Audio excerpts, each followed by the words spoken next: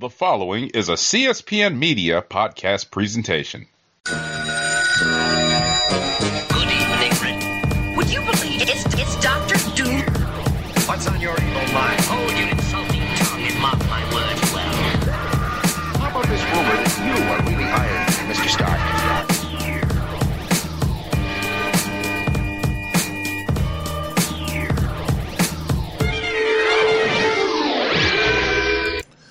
And welcome to another exciting episode of the Click Nation's Comic Book Chronicles.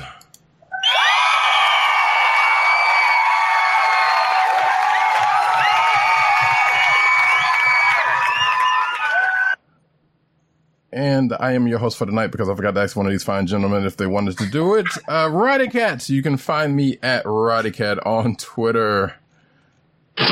You can also find me at NewsNerdsNeed on Twitter. And to speak this long, I'm going to say the rest of the spiel so we can just, pause when it pause. Okay. CB Caps on Instagram. I've been putting a lot of stuff up there lately, so go check it out. News Nerds Need Reddit. Reddit is back up. It's great. It's not toxic. It's awesome. Also with me tonight is PCN_Dirt from PC_Dirt, PC Pop Culture Network and Pop Culture Net. On Twitter. Hey. Hi, everybody. Yeah, no, I shouldn't say Hi, everybody. And also, iNeedComics.com, part of PopCultureNetwork.com. You got anything else you starting up or you got going on? Oh, I've got my fingers in a million pies, but we'll leave that for another day. Nice. I know the feeling. And also with us tonight, the man behind the soundboards, our man in legal, Mr. Agent_70. What's up, everybody?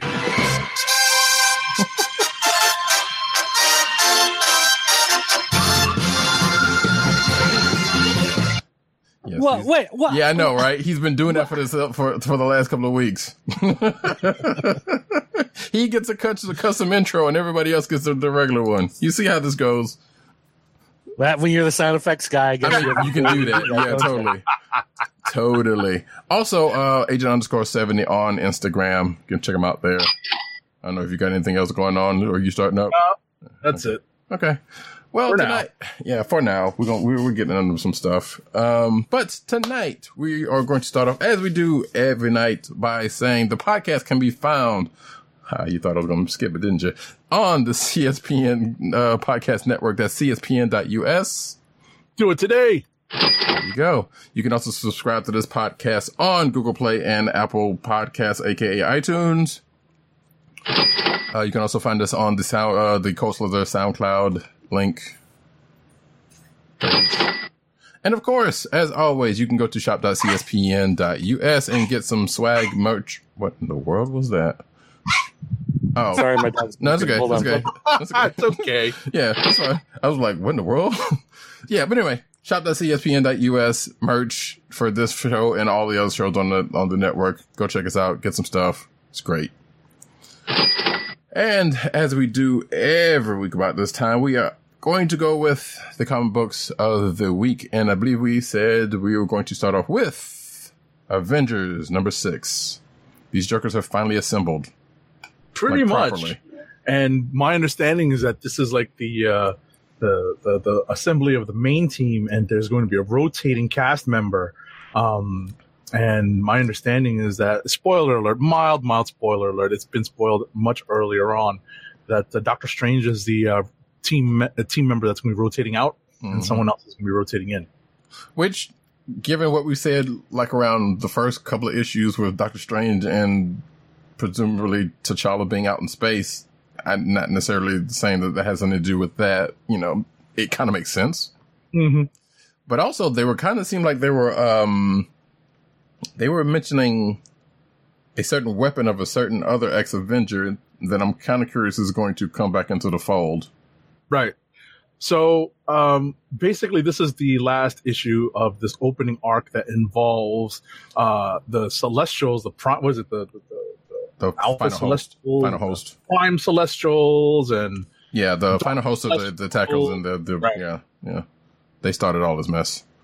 Right, and there's and they're Earth. infected by this brood-like, bug-like race of I forget what they're called, but they're basically the ones who are infecting the Celestials and causing them to die off. And there's a kind of a neat twist that Aaron puts to that. Why the Earth is as special as it is in the grand scheme of things in the universe. Celestials have a disease, and Earth is the cure.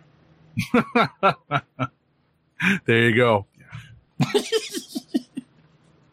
There you go. I mean, that's essentially it. That's the twist in a nutshell. Pretty much. And also, like, I think I said this last issue was like, okay, they blew this arc up kind of, epically. Like, where on earth are they going to go? Like, yeah, they still have the 1 million BC stuff still, they're still going to be fleshing out here and there, it looks like. But I'm like, where are they going to go from here? Yeah, the next issue features the first Ghost Rider on his flaming woolly mammoth. Yes. Which, I really haven't been enjoying this story a whole lot, and I was thinking I may, drop this, but the cover of a Ghost Rider on a flaming woolly mammoth may be just enough to keep me for one more issue. Even you know what I mean? Yeah. Like, that's just enough of a gimmick to make. Even if it is McGinnis, right? Fair enough. Right? Yeah, I'm not a big fan of this artwork either. Listen, I've never been that high on McGinnis's work. It definitely has its pros and cons, but in this story where Aaron is just going to town with, what you're, like with some of the blurbs in this where they're describing what's going on in the universe and how the universe is like shuddering at the fact that the Dark Celestials are about to win and beat the Avengers. But it's all in the words. It's not in the pictures. It's not being depicted on the page, because you get a one panel of at the very first page, one panel of the Man-Thing, but the first blurb is on the moon, the lonely cosmic watcher known as the Unseen strains against his unbearable chains, his eye widening. Where is that on the page, Ed McGinnis? So obviously that feels like all they're trying to do is like, hey, the people they actually pictured are going to play a part at some point. That's why. Well, I mean, that also could be Aaron's writing, because he may say panel 1, panel 2, panel 3, panel 4. Quite possibly. When he writes it out. But it does that in all the panels. So you've got the Watcher, and then you've got Man-Thing, and they only show Man-Thing. And then the next one, it says Starbrand, and the Great Lord of the Shi'ar Imperium, and it only shows the Shi'ar. We have Jean Grey, and we've got Iron Fist. It only shows Iron Fist. We've got Wakanda, we've got Asgard, and it only shows Asgard. I mean, it just, like, you can blame part of that on McGinnis, drawing these big chunky figures and whatever with the way he does, but part of that's also the writing from Aaron on this, where it's like, why isn't this an 8-panel page? Why is it a 4-panel page? Why is he writing it this way? Because I really don't think Aaron's the type of writer that just like, here's some dialogue, figure out how to put it together on a page. Right. The scripts are panel 1, panel 2, panel 3. Possibly. And as a matter of fact, we can go so far as to say that the things they link together in those panels are probably going to be brought up together. Because we've already seen, in a sense, Wakanda and Asgard because T'Challa went to Odin in the first place. It's just my opinion that I think it's the layouts that McGinnis is choosing to put on the page that just totally destroy some of the storytelling in this. I mean, yeah, like we said earlier, the art is definitely distracting in a lot of cases, and I feel like I don't know too much about McGinnis and his art as far as I remember, but I feel like he usually does these big chunky characters, and it's they did storyline several years ago. It was Batman, Superman, enemies, and so it was Batman, Superman, Captain Atom, Amanda Waller, all of these big body types, right, and everyone was walking around like they were flexing. So right. So it's like, every pose was like out of a Muscle magazine. Or almost life some sort of thing on. Well, I'm just standing here. I don't know what you're talking about. 24-inch pythons, exactly. Well, but so that kind of lends itself to what I was thinking. It just doesn't work for, like, if you have Iron Man in his Hulkbuster armor, then great. The Celestial big robots, it works. But with Ghost Rider, it doesn't really work. And with Thor, it doesn't really work. And, with Captain America, drawn like he's Brock Lesnar, it just doesn't work. So yeah, like I said, I'm not, I was this close to being like, I'm done, that's it, I'm dropping it, but then I saw the big flaming woolly mammoth. So I got to at least go one more month, see if it's just crazy enough to keep me on for a little while longer. Yeah, like maybe McGinnis's art would probably be better served on street level folks, or back in the 90s with Liefeld. I don't know. It's weird. It's weird. Like I said, it has its ups and downs because you can definitely see him showing some restraint when he's drawing Doctor Strange. Because Doctor Strange is like a lot more like slender and obviously not jacked to the limit. Weird. But that's really the extent of the restraint he shows. But they still have goofy faces. Like if you look at Doctor Strange, a lot of times he just has these weird, goofy, like his eyes are parallelograms. It's just really weird the way he's drawn in a lot of these. No, I agree. Yeah. And that aside, though, there was also a weird. Maybe it wasn't it seemed like a weird movie tie-in to the first Avengers in a couple different ways, especially with the Loki part, where actually instead of getting bopped around by Hulk, he gets squashed out like Monty Python style, and then just caught it back. I don't know. Yeah, that probably was intentional. So, all right. But that being said, this was the end of this arc, and we'll see where it goes from here. You guys want to bring up? Actually, here's a curiosity. Bring up Punisher. No. Sure. Punisher was great. I like this issue. I like this a lot. All right, there we go. Thanks for playing. What's funny is that I like the art a lot, except for the artist's name is Sidransky, I think. And there's a couple of shots of the Punisher himself that I wasn't that happy with. But I thought overall the art was really good, and the story by Matt Rosenberg was really good. Yeah, the art it definitely has like a darker, gritty feel to it. It uses a lot of like kind of sketchy lines and a lot of kinetic energy going on, especially with all the explosions. And I loved, like, one of the things I love in when they do it in some of these Punisher books is like the explosions, and you just see the guy's face like getting ripped off, and someone getting shot in the head, and it's just like a close up of the the head exploding, and like all of this really cool, gory, bloody stuff that you put in there when a guy is shooting rocket launchers at trucks and stuff like that. But yeah, like they just, like rebooted Punisher, redid Punisher, and then they redid him again, and then they redid him again, and then they went to the legacy numbering and they gave him Iron Man armor, and then they finished that and they rebooted again with another #1, and it's like, come on. And I think but at least they kept the same writer. So Rosenberg stayed on from the last run to this new #1, so he's still writing, which made me really happy. And I'm reading this and I'm thinking about the fact that we had Black Widow and we had Winter Soldier appear at the end of the last run, and they briefly appear in this one as well, and it looks like they're going to be continuing to tie in. So because of that, and because you guys talk so highly about it, I did actually go out and I grabbed the Tales of Suspense miniseries, which is a Rosenberg story. So I'm thinking that Rosenberg may be the new Nathan Edmondson. If you remember, for a while he was in Deathlock and Black Widow and Punisher, and so Rosenberg may now be carving out that little corner of the Marvel universe, and I'm enjoying what he's doing. These are a lot of fun. Yeah. Sure, I like this. Like I said, just my biggest problem was that there would be like a couple of pages of like great money shots of the Punisher's, like face, like something that's like a splash page. And I was just disappointed in how he was rendered. But at the same time, there's a great elevator scene in this book where it's like the Raid or like a John Wick type thing, or, like straight out of a movie set where, it's just like ding, like there's another confrontation that Frank has, and then we go down to the next floor, ding, and something else happens, and it's just really well done. And there's like a pile of guns and body parts on the floor around him that just keeps growing as he goes floor to floor. Right. I thought that was cool. So we're going to bring and I think part of why I liked it so much is because I was so skeptical about another reboot, another #1. Like in the last 10 years, we've gone through like Frankencastle and Space Punisher and, all of this, stuff again and again and again, over and over.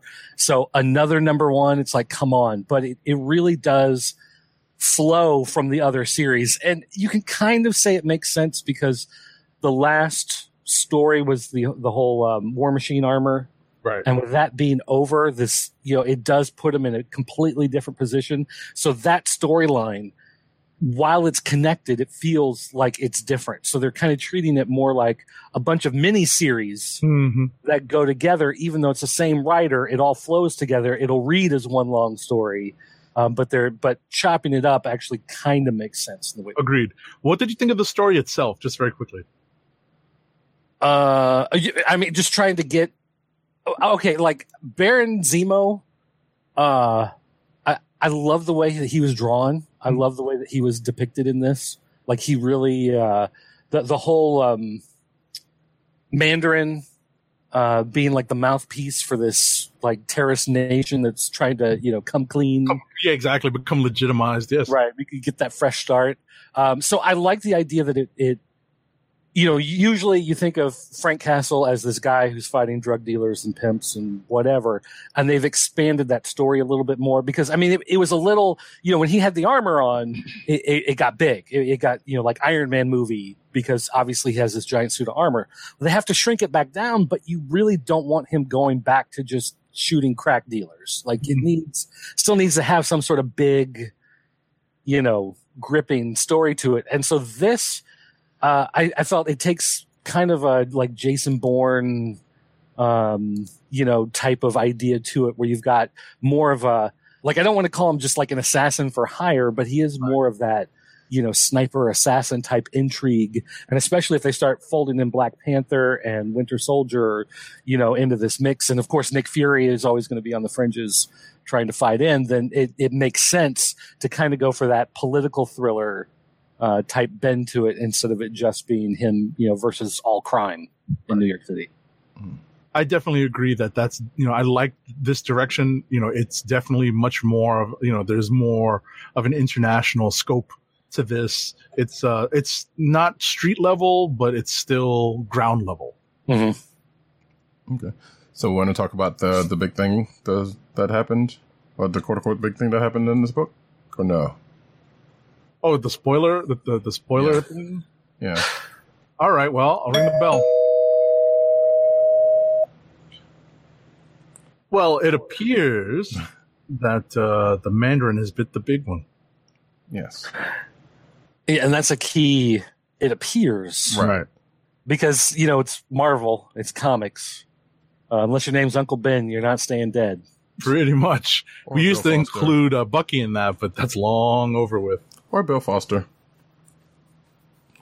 But yeah, so that was the big thing out of that one. Whether it is going to stick or this is just a red herring or something, we don't know. But yeah, that was that. I'm curious about this book because it's Rosenberg. So I don't know. And I was just looking to see if he was a part of that Marvel Knights thing, and apparently he is. So with what you guys are saying, can kind of still go in with this, with all of that. So cool. If we're done with that one, and anybody want to throw out something? Don, I got something. Good. Okay. Well, then I will throw out, me and Dave read this. Black Panther number 3. Go ahead and get that one. Okay, so where is this going? Please help me. What is going on with this? We're 3 issues in, and we're just as confused as ever. So, a little context, and I'll keep it brief. Well, there is a person that is the protagonist of the story that is, we think, is T'Challa. They've basically set it up like he's out in space. We do know from this issue that T'Challa that the Black Panther legacy is there, but we don't know if this is a now thing or this is something set in the future or whatever the case may be. And this is somebody calling themselves T'Challa, but they don't have their memories, and we don't know whether this is the actual T'Challa or it's some person with, that could be the case where it could be some person, but it's, they gave themselves the name of T'Challa or something. But they're looking for his memories now as of this book, and he's out in space, and at this point, we don't have any reason to believe that it's not the actual T'Challa, but at the same time, as Agent 70 said, yeah, we don't know where this is going, because it kind of splits it different. It's like, okay, I'm a peek over here a little bit, and then I'm gonna peek over here a little bit. Then it just kind of goes into the story where it's like, hey, it's just space, it's kind of Star Wars or type of situation going on. Mm-hmm. But yeah, I don't know. Like I don't know. I feel like it might be setting up for a swerve, but at the same time, I don't know why, because there's no real reason to do that. Right. Like I said, we're 3 issues in, and I would really appreciate at least. I understand that Coates has given us clues as to what's really going on here, yes, but I would appreciate a little bit more at this point in, like the opening arc. Right. And to me, the clues are suggesting that this might not be who we feel it is. Right. And ultimately, there's only so much goodwill he can spend on this before he starts losing interest in some of the readers. Yeah. It is worth noting that at the end of this issue, he brings back a potential person that's in, well, we don't know this for certain, but it seems like there was a person that was slightly prominent in the last run of the book that is here as an antagonist. So, I don't know. That's weird. But then again, if you've read the last 3 issues, then you would say, well, some things aren't as they seem to be in cases. Especially with the people who he is allied with. So, I don't know. Like, what's that? What were you going to say? No, I'm just saying, I agree. And, like, I don't want to beat a dead horse. I just, I kind of wish we were moving in a real direction with the story right now. I mean, we are, but I get what you're saying, because Coates kind of tends to, it's like, it'll start off this way and then it'll pick up a little, as the story progresses, and it might be too late for some people to kind of stay on with that. Right. I mean, I'll use the Avengers book that we just discussed as an example. What was that? Issue 7? 6. Or 6. Yeah. It was 6, right? Mm-hmm. So by issue 3, we kind of had an idea what was going on. It just took them forever because McGinnis draws awful, right? And, in this, I rather like the art. It's Acuna, right? Acuna? Yes. Daniel Acuna. Right. I rather like the art. I think it's expressive. I like the coloring. I like the contrast in the art, but I honestly can't figure out where the story is going. So maybe that's a good thing. Maybe, where, like you said, maybe there is a swerve built in the next issue that's going to take us through. I don't know how long this opening arc is, but maybe that's going to take us through to the final, part of this, opening story. Mm. And I feel like the art in this, speaking of, is kind of part of the reason why I'm thinking it might be a swerve as opposed to, what we already know. But who's to say? Well, we'll see or we won't see in the coming months. All right. Dirt, you want to throw something out? You seem to have something. Sure. Let's jump to Action Comics 1002. All right. Okay. This is the continuing saga of Bendis taking over the Superman books. I will say that this is much better than the Superman 2 that we got, last week or 2 weeks ago? Whatever it was. Oh, that was awful. They're all talking. Yeah. Oh, that was awful. Yeah, I remember. Talkie. So at least some stuff is happening in this. There are some problems with the story on a logical level. Like a reporter writes a story and it's the headline on the front page, and somehow Perry White, the editor-in-chief, didn't see the headline, didn't vet the story, had no idea it was going to be on the front page of his newspaper. How does that work? But some of those small issues aside, it looks like Bendis is at least going back to that idea of juggling the characters at the Daily Planet and all the stuff going on in Metropolis. So it's much more of a ensemble book, as opposed to just being Superman, Lois, and Jonathan, which is what it has been for, a long time. And even before Jonathan and Lois were back, it was basically Superman and Wonder Woman or Superman and Lois. It really didn't expand much beyond that. So he's going back to adding in all of those characters back at the Daily Planet and, showing a lot of that day-to-day, alter ego stuff going on, which is interesting. So at least there's some interesting stuff going on. So story-wise, the overall story, I think, is still interesting in this, even though some of the little details in there are, kind of an issue. But yeah, and also at least DC puts the digital code in this one, so you can still redeem it on Comixology and get your digital copy, as opposed to a lot of their other books that they're yanking them out of because they're suddenly afraid of digital copies now. Right, I thought they yanked them out of all of them. So, but yeah, again, much better than what's going on in Superman. And I don't know if the fact that this is action and that's Superman, maybe he's treating it differently as far as the storytelling goes. And you do still feel like there's connected plots in between the two books, even though they might not necessarily be continuing from one to the other, but they still feel related. So that's good. So you may not, I'm thinking it's probably done so that if you're a reader that just picks up Superman, you can still follow everything. You're not missing key stuff for your particular story by not reading action, and vice versa.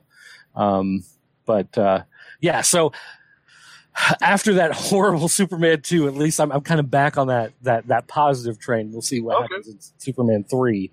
But if Superman 3 is terrible again, then I don't know. I may just have to jump off a bridge or something.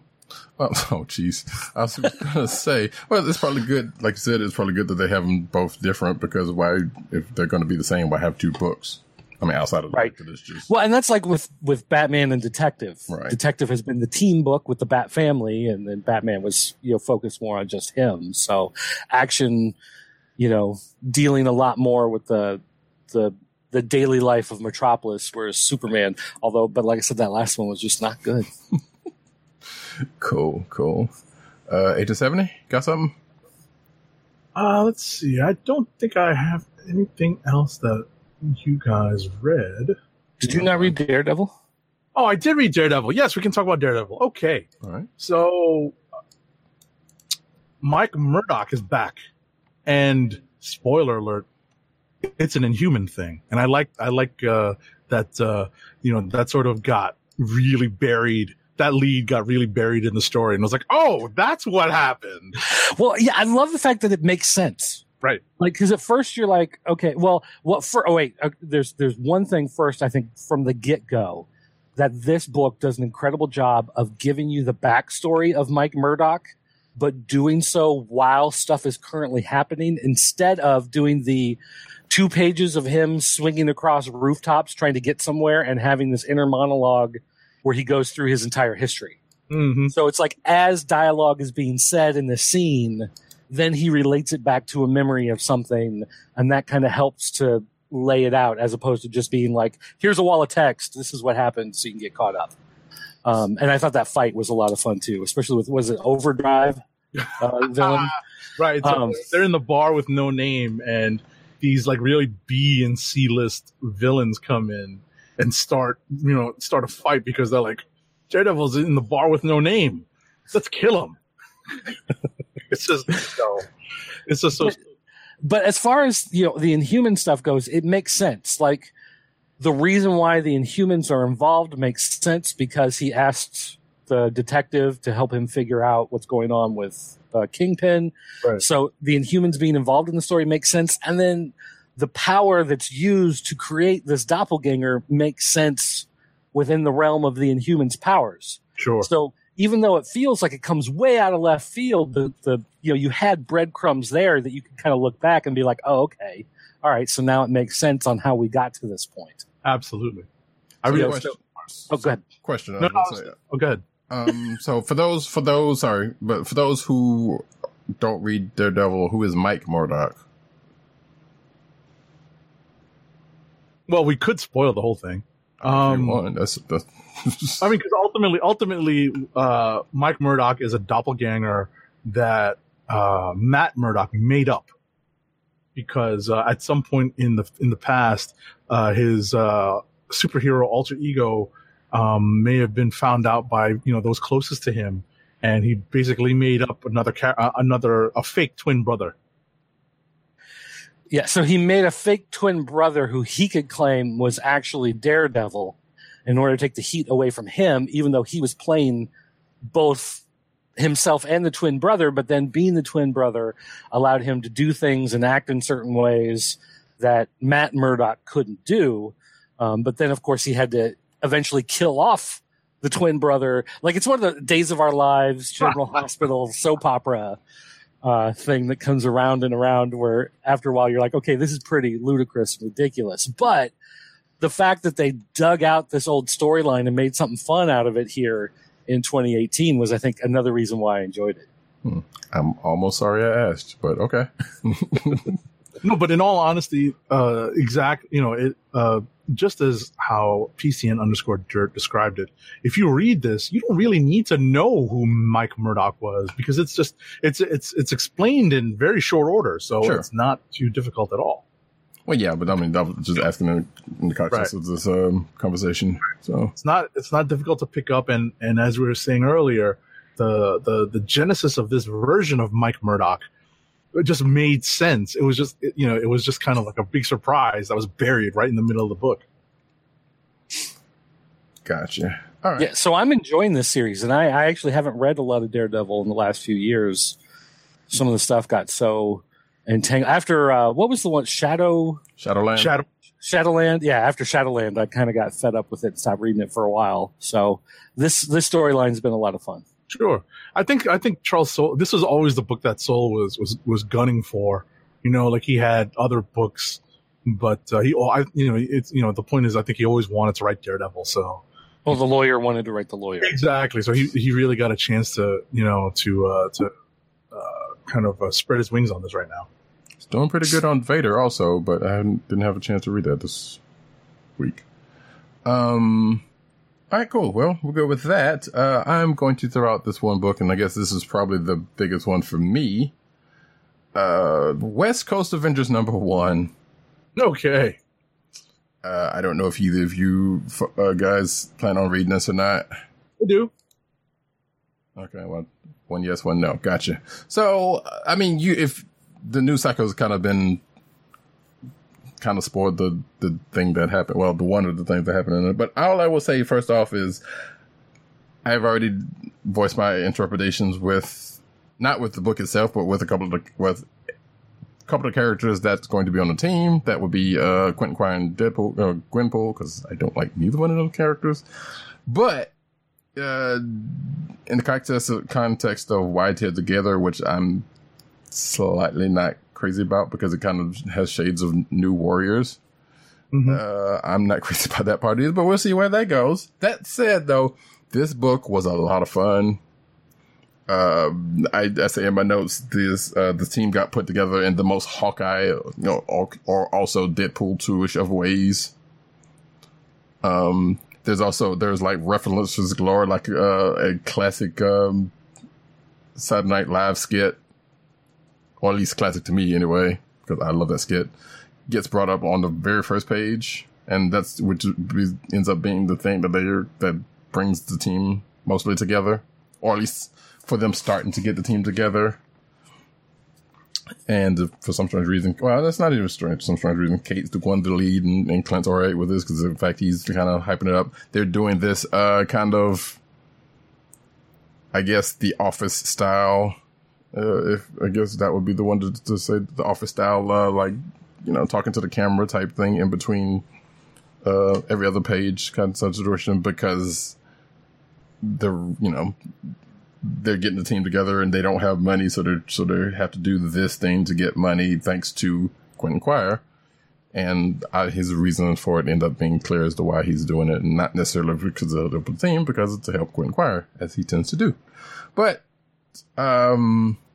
yeah, like I said, the book ends up being a lot of fun. There is a classic West Coast Avengers original team member that shows up in a different light, and a different height at that. But also we get introduced to another. I'm gonna go ahead and spoil this. We get introduced to another version of MODOK, or a different version of a MODOK at the end of this book.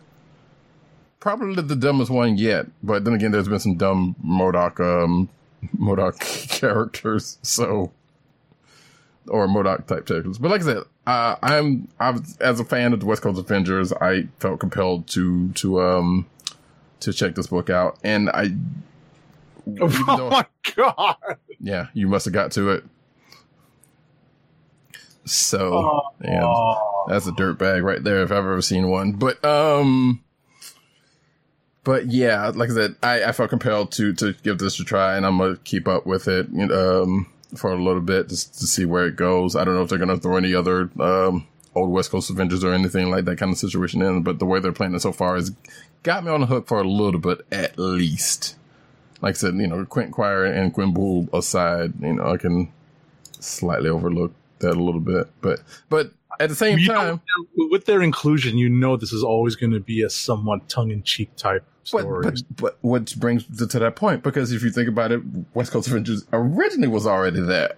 Like, this is an oddball bunch of, some would argue second and third string Avengers together on a team sitting on the West Coast, taking care of the place. I was going to say that's all in, well, maybe not in retrospect, because if you look back on it now, it's like, well, Iron Man was there.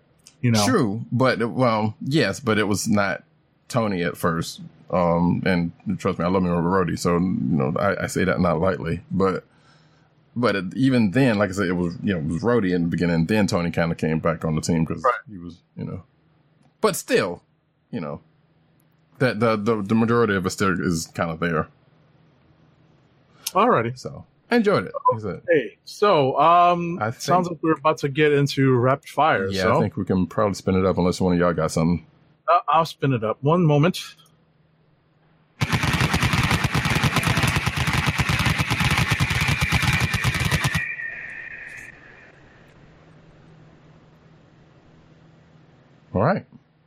All right. I guess I'll wrap up the few books that I have remaining. Amazing Spider-Man number 4. This is kind of like I was referencing Flowers for Algernon, ish story.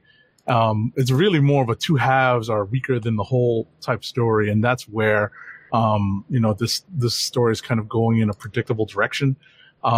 It's got a lot of cool throwbacks though. Tri-Sentinel is involved in this. So anyone who was around for Acts of Vengeance back in the day, with the Tri-Sentinel, I see Fezian_Dirt nodding in disgust, possible disbelief, and Roddy Cat cheering. They're going to do it again at some point. They are. So they brought that back. That was pretty cool. And lastly, this week's Hunt for Wolverine book was Mystery of Madripoor number 4. Spoiler alert, Betsy Braddock is back in her British body in this. But also, spoiler alert, Kwanon, the Asian half of Psylocke, may be back as well. So let's see where this leads. This is all going to be jumping off. These are going to be jump off points for the X books post Return of Wolverine. And that's it for me. Okay. Alrighty, then I'll jump in here. We've got Flash number 53 this week. We got Commander Cold. We finally get his backstory and find out how he became this special law enforcement agent of the future. We also have the Flash is now dealing with the Strength Force. As he's always been a part of the Speed Force, the Strength Force has now emerged and taken over the Trickster. So now he's got the ability to get really big and really strong, which can cause its own problems. And it leads to a confrontation here at the end, where it looks like in order to save the Trickster from dying from the Strength Force, Flash may have to take it onto himself, but he may end up getting killed in one of two different ways with the way this book ends. So it was kind of interesting. We'll see where that's going. But it's also one of those where there's a lot of stuff happening in the background and a lot of small plot points that are heading all over the place in the future. So they're really doing a lot to build up a lot of subplots that's really good when you read this stuff and you see stuff play out over months and months and months. All right. We got Venom number 5, which Venom gets some new powers. Venom, we found out some more about the history of Venom, where he came from, what his alien race is like, how they can all congeal together and work as one, like unified hive mind. But then they find out that there's like this Dark Lord God thing over them, who's trying to control them. And so in order to fight back, the Venom symbiote that that Eddie Brock has, it almost gets pulled in, but then it breaks out. And when it breaks out, it has its personality back. It can talk like a normal person. It can reason like a normal living being. And it also has the ability to do a whole bunch of new things like sprout wings and Venom can fly. So, but it plays off like it looks like the Venom symbiote creatures are more like Odo from Deep Space Nine. They've just been stuck in like this brainless haze, for so long. They've been disconnected from the source. Mm-hmm. So, oh my God, taking it way back to DS9. Well, when you say, I mean, hey, we take every opportunity to bring up DS9 on this show if we can. But yeah, when you were saying it was the last good Star Trek, so I mean, you gotta. That's yeah. All right, we got Silencer number 8. And I'm still reading this. This is one that's gone from it was a series that I tried all of the new ones, when they launched, and a couple of them I've dropped. The Unexpected was terrible. Immortal Men was terrible. But Silencer is one that's gone from the hey, it's in my pile, I'll read it Saturday, Sunday when I eventually get to it, to hey, I just got Silencer, I need to read this now. Like this is a Tuesday night, Wednesday morning book for me. So nice. I really enjoy what's been going on in the story. It's basically Punisher as a housewife, which more or less has been done before in the past, different writers and different novelizations and movies and whatever. But it's a lot of fun to see how they balance everything, how they play everything out. And it ties into the Batman universe. She's taking on Tala al Ghul and Leviathan. So it's neat to see some of the other corners of the DC universe get a light shined upon them. And there's a war going on within Leviathan for who's going to, maintain control. So we've seen the technological side of Leviathan. Now the magical side is starting to sprout forth, and you're seeing this war between these villains. So it's a lot of fun to see all that stuff. My final thing, though, this is fantastic. Bram Stoker's Dracula. If you remember, this was a Topps comic movie adaptation. Comic. Oh my gosh. And this was one of the big breakouts for Mike Mignola. This is what actually led to him eventually getting Hellboy. And I always loved this, even though the movie itself, you could kind of give or take in certain situations. I love the artwork. And this book, what they did is they actually printed the black and white line artwork. So it's great to see the original, non-colored artwork. Although I kind of wonder, you look at it and the artwork isn't exactly clean, crisp black lines. So either it's an old scan that they blew up to oversize for this book, or they took the colored pages and tried to wipe the color out. But either way, the line art isn't quite as clean and crisp as you would think it would be in this printing. So I'm not sure exactly why, but some of this artwork is just so gorgeous. But they even got a hold of the inker, Nyberg. Is it Bill Nyberg, I think? And he had scans of some of the original penciled pages before he did the inking. So you can go and see the original pencils and the lettering, and even some of the lettering changed between pencils and print. So it's kind of interesting to see some of the differences in here, to see that artwork. And then on top of that, they even have some pages in the back where it's the original artwork that was used in the covers, and it's a photo copy. So you can see all the blue line artwork, all of the notes that are in the margins. You can see that he actually used some old DC pages, and he put white tape over the DC logo and whited out the DC name on there, and was reusing these old pages, these old pieces of Bristol board. But it's just really interesting to look at, when you can see the blue line artwork in the background of some of these art pages, you can tell like what's Sharpie and what's a black ink brush filling in some of this stuff. It's just so neat to see those notes in the margins and all of the other stuff in the pages. So this is definitely, like, if I can choose this as my click of the week as this thing, this is definitely it, because this is one of those things where I could just spend hours just going through and just staring at the artwork on some of these pages.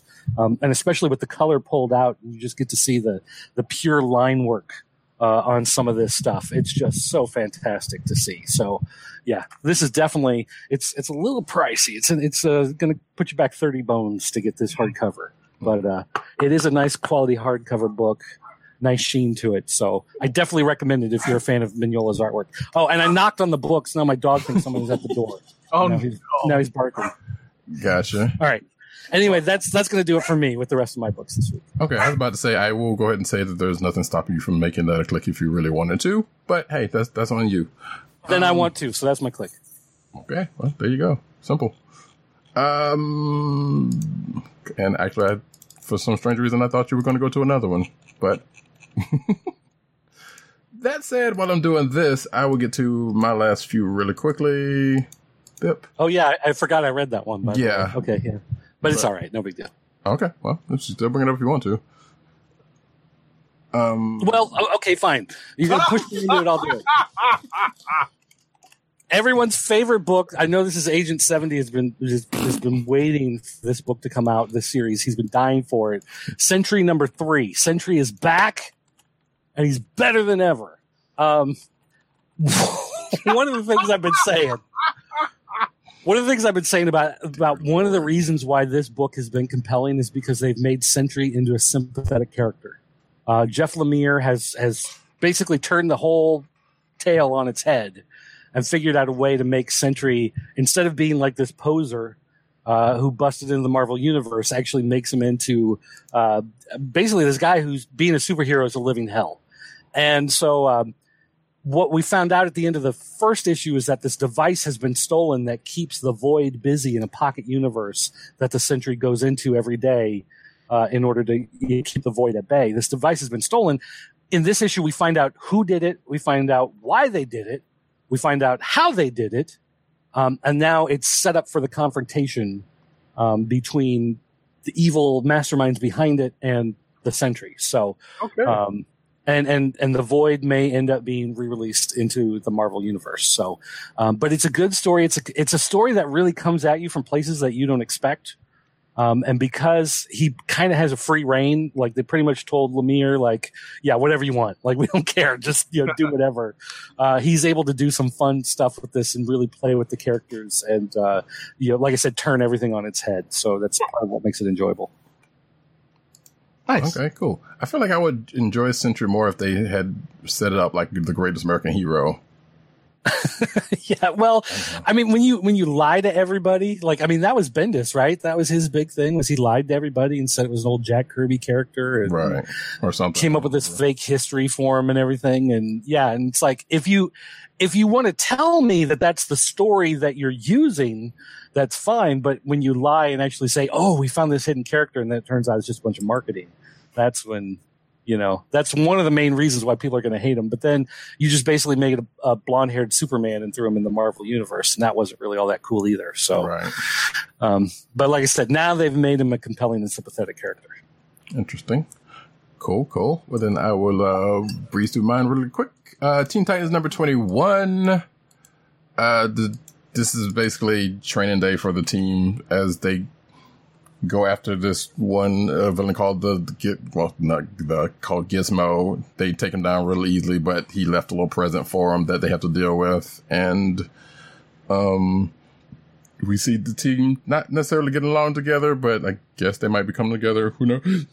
There seems to be something up with Kid Flash's powers somewhere in the midst of this. And in true Teen Titans / Titans fashion, maybe, possibly, although I feel like this is not, this might be a swerve, but one of the team may not be around for next issue. But they don't, I don't think that's the case, because, I don't know. At the very least, they would have taken 2 or 3 other more issues before they start killing Titans off. So, I don't know if they would have done it after like 1 issue, but we'll see. I don't know. It's weird, and it's definitely geared towards it's written like towards a more younger set, which I don't know, could be slightly off-putting given some of these characters. Let's see. Avengers of Wakanda Forever number 1. So this is the last of that trilogy of Wakanda Forever books. One-shots rather. I guess it's not one-shots, they're all together. But regardless, you know what I'm saying. T'Challa showed up at the end of the last issue to talk down Nakia, which he ends up doing. Oh, Nakia, aka Malice. They end up going after the the out of control mimic, whatever, super adaptoid thing or that they're dealing with that the Dora had. The Avengers, or at the very least, Captain America and She-Hulk joined in the battle, along with everybody else who's been there, like Storm and Rogue and Nightcrawler, and then Spidey comes in at the end. And he kind of wraps it up all nicely and kind of neatly, and also gives could potentially touching into a character that has been the focal point of these issues. So... there's also was a reference to a reference to the Priest run, which this character actually, debuted in anyway. So take that for what it is. Mr. and Mrs. X, number 2. I'm actually still relatively liking this book. So Rogue and Gambit still out in space. They run into Deadpool, who saves Rogue's life. I don't know how in the world he got out there, but it happened because he's, but I guess he and Rogue's history, I guess it would make some kind of sense. But he's also a mercenary, and therefore he's out there getting the package that they're supposed to be protecting from somebody, or basically shuttling somewhere. We don't know, because that's why they're out there in the first place. There's a little battle between him and Rogue and Gambit until an old Excalibur set of villains show up, and they call a truce, and end up getting away from that, but also have a mark on the head because of whatever this package is a highly prized thing, and people are coming after them for it. So that's where we kind of leave that book. But it's been kind of fun, so I may stick with it a couple more issues. Last book, X-Men Gold number 34. After last issue, Aurora ends up seeing her parents again because Uvo, whatever his name is, presumably brought them back, which kind of not put her off, but had her stunned for a second, but didn't keep her from investigating what was going on in the village that she was in, or where she was from. She finds some stuff out. She confronts the villain. She tries to take him on, without Stormcaster, which leaves her for some odd reason. I guess that's going to come back into play into them, because as we found out last issue, her Thor hammer came back to her for like a page or two, and then left her and then she didn't have it when this issue started. So that was kind of weird. But like I said, as we see in this issue, the hammer said, "I'm out," for some other reason, and she's stuck trying to handle this godlike being and a bunch of zombies running around the village. So, and some mandroids come out on the other side of that, because Kitty and Ilyana are talking about what's going on with Kitty, and they just kind of threw that in there in the midst of the story. So whether they played with it again, we don't know. So yeah, that was that, and that is it for me. All right, so I guess it's time for Clicks of the Week. It is.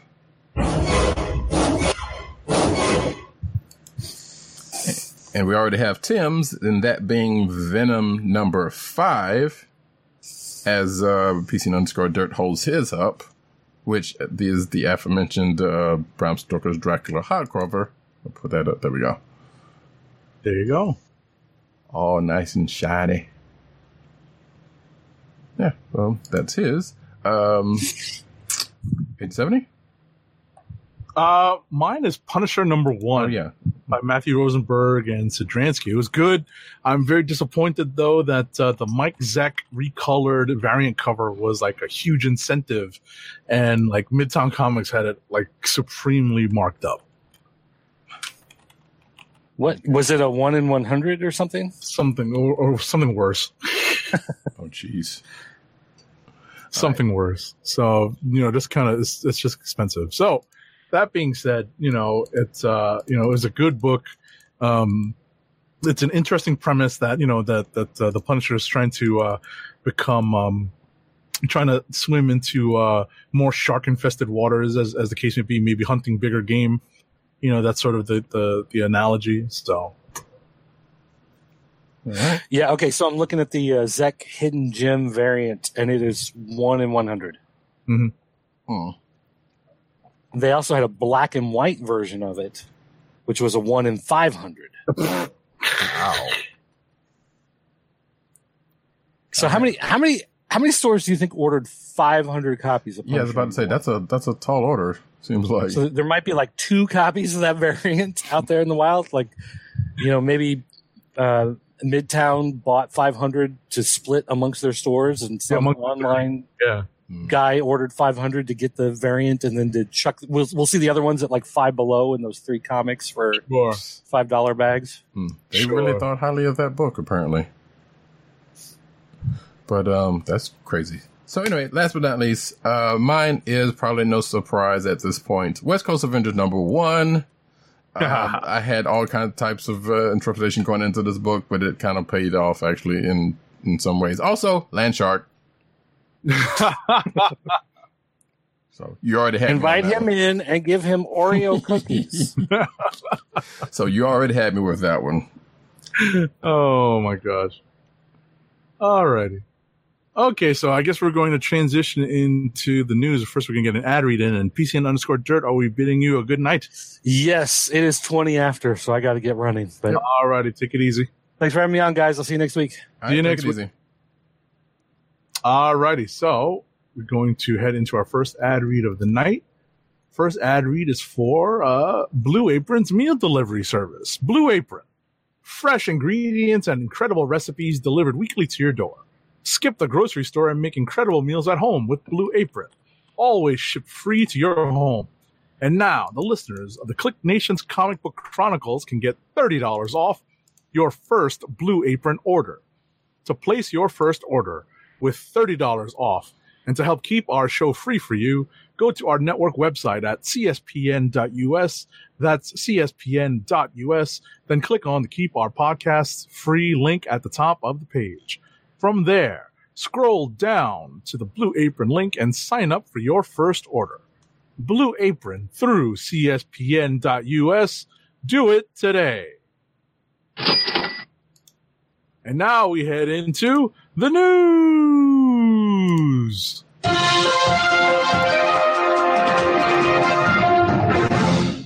And like we do every week about this time, we start off with the cinematic news. You want to start off?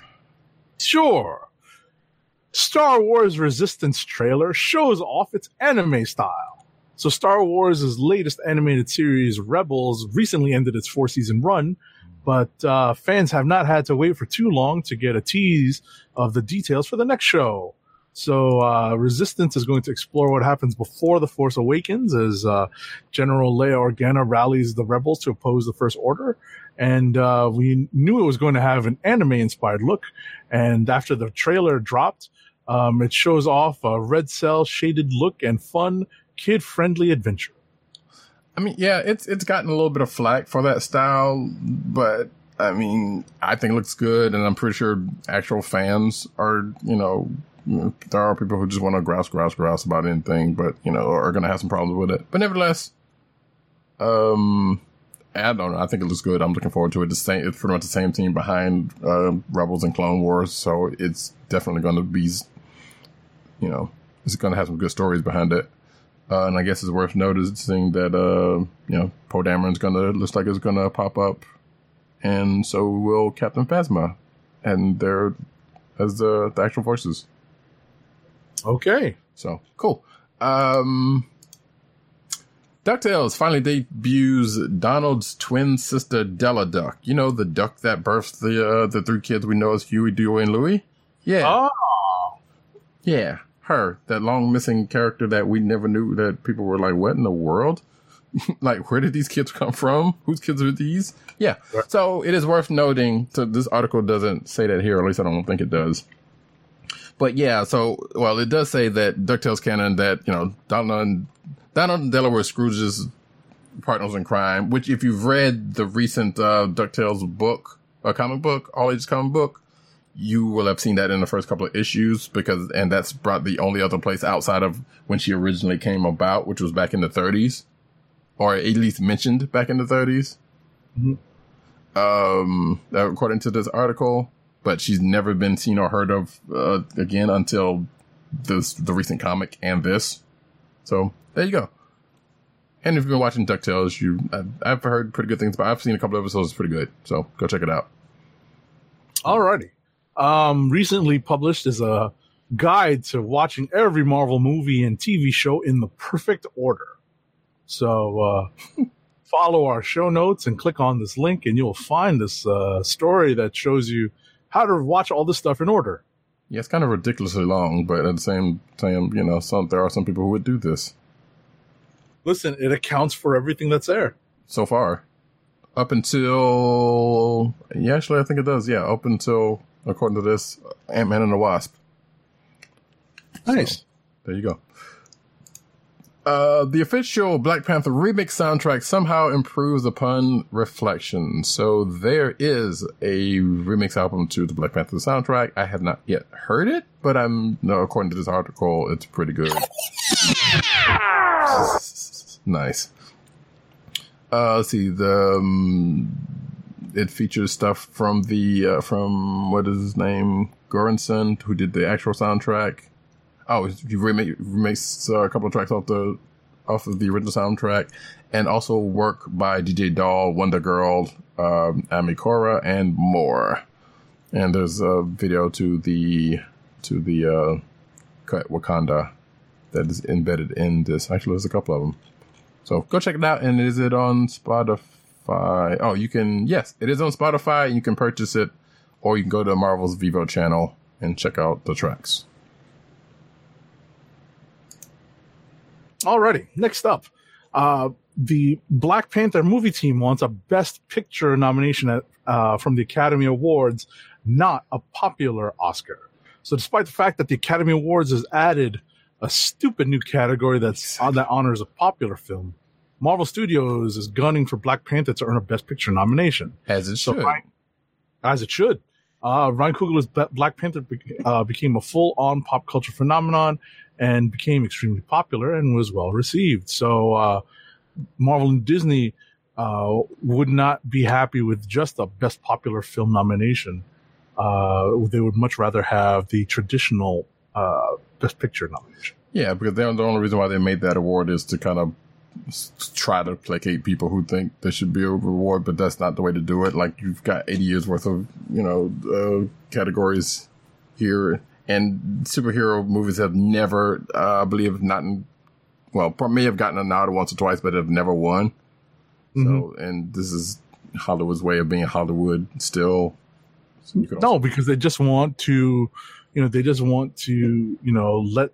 let these superhero movies have their own category. Well, this is why the animated films got their own category. I think that's still different though, because I feel like they're putting this, like, I think rich crazy Asians would probably have the same issue and would be in the same category if this was to fly. This is my personal thinking. Like, it's basically to placate and not actually do what they should be doing. Because look, both of those movies are probably, I haven't seen Rich Crazy Asians yet, so I don't know. But still, I've heard the buzz about it. It's probably actually as good as people saying that they are. They deserve the actual nods in the actual categories that they already have, instead of trying to make one to kind of, we don't want to put this over here. But ultimately, it is very much like the animated movie category, because if you recall, they put Beauty and the Beast. They nominated Beauty and the Beast. And like, well, that could have been, I'm referring specifically to the animated version. And once that, kind of invaded its way into the Best Pictures talk, they're like, well, let's give the animated movies their own category. Let them live over there. I mean, I agree, but I kind of disagree on that one. Because, like, I can see why there was a separation for the animated stuff. Let's put it that way. Only on a technical level, right? Kind of. I gotcha. So, moving right along. This is our star, Ron Cephas Jones, set for Venom. So, y'all, Bobby Fish is going to be in Venom. Huh. Let your brains wrap beyond that. I didn't think he's playing Bobby Fish. So, Ron Cephas Jones also in This Is Us, also plays, like I said, Bobby Fish in Luke Cage, the Netflix shows. I was about to say, he was also on... he's been on a lot of stuff. Oh, he was on a Netflix show. I can't remember. It's escaping me right now. Yeah. And I don't know. So I feel bad because I thought he had just passed. I don't know why. And I'm glad that's not the case, because that's... You're thinking of Oh man, I know what the actor is on the tip of my tongue. You know what I'm talking about, though. Yeah. Yeah. Because there was somebody that did, yeah. But anyway, well, while we figure that out. So yeah, good on dude. He's a pretty good actor. He's that man's all right. All right. So the Jessica Jones television creator and showrunner is leaving Marvel/Netflix for a Warner Brothers deal. Wait. I think this is probably the best and most apropos sound effect. It's a trap! Oh, dang. I'm not sure. Wow, but okay. It's a trap, lady. Get away from Warner Brothers. You know what? That's probably actually fair. Yeah, I get you. that is probably actually fair. So yeah, she will be leaving after season 3, which apparently, hey, guess what? Season 3 is going to happen of Jessica Jones.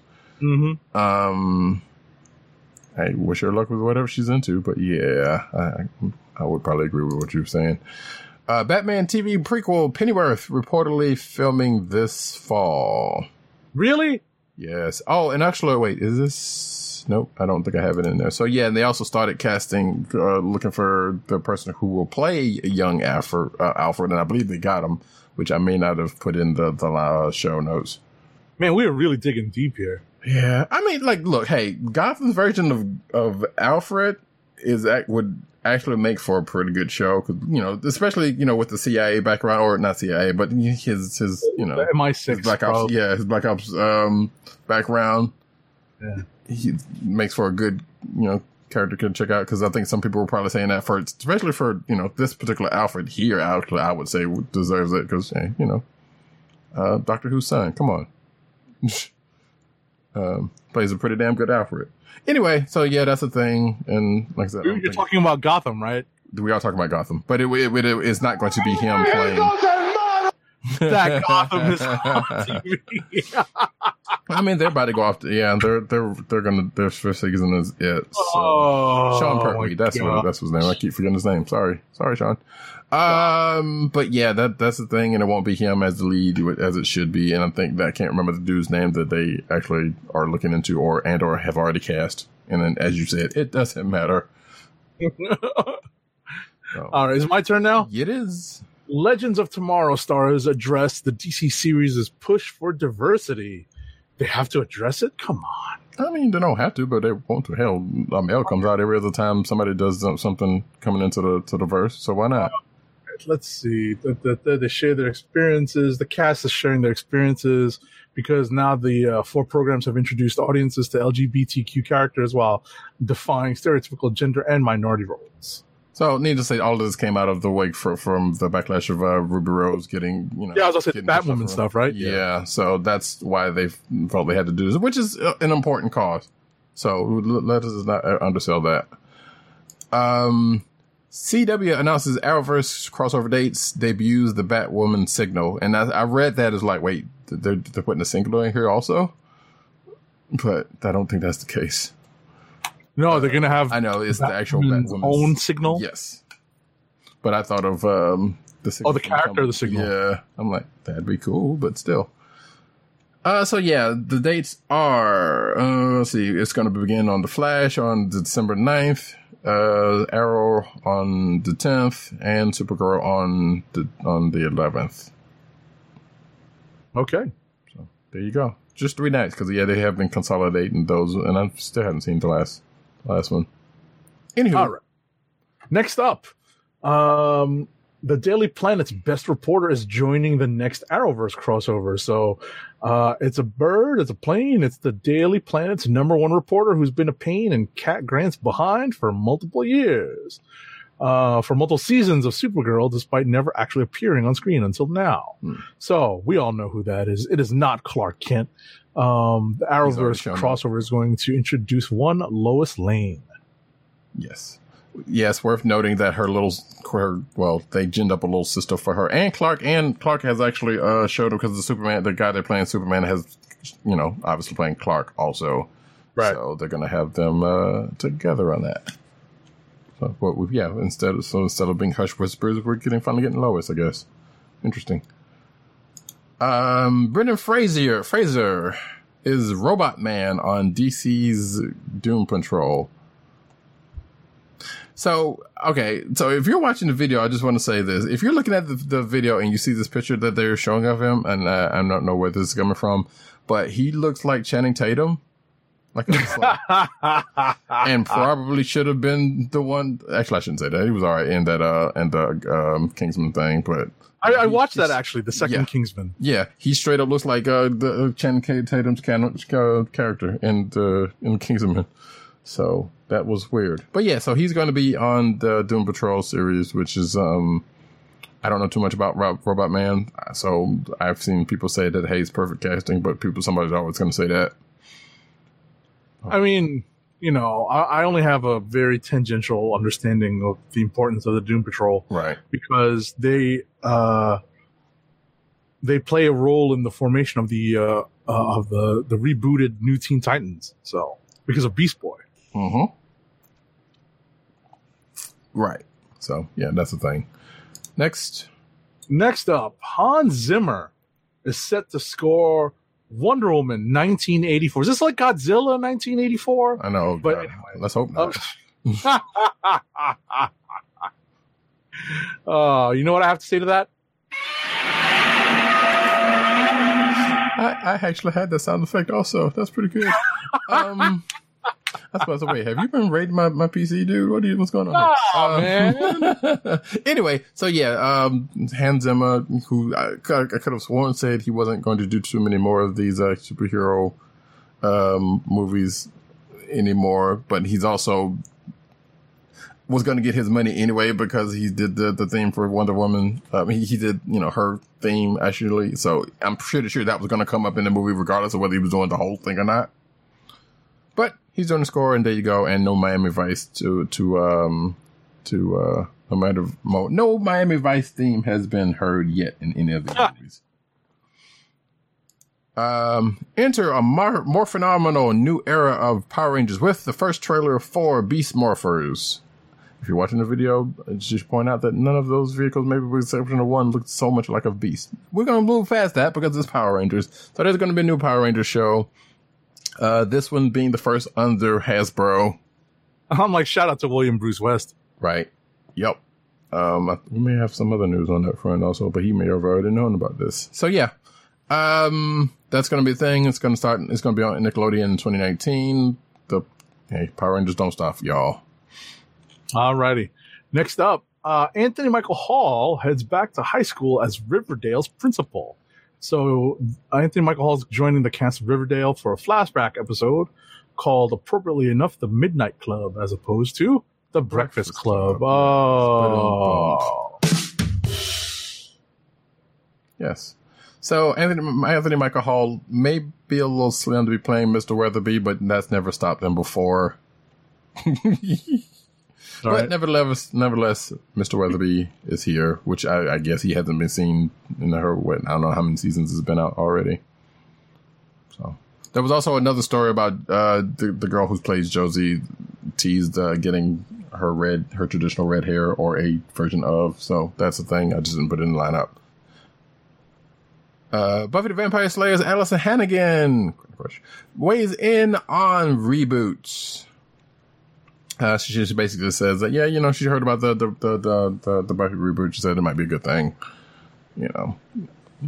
Hannigan playing the titular character of Willow in said original, Okay.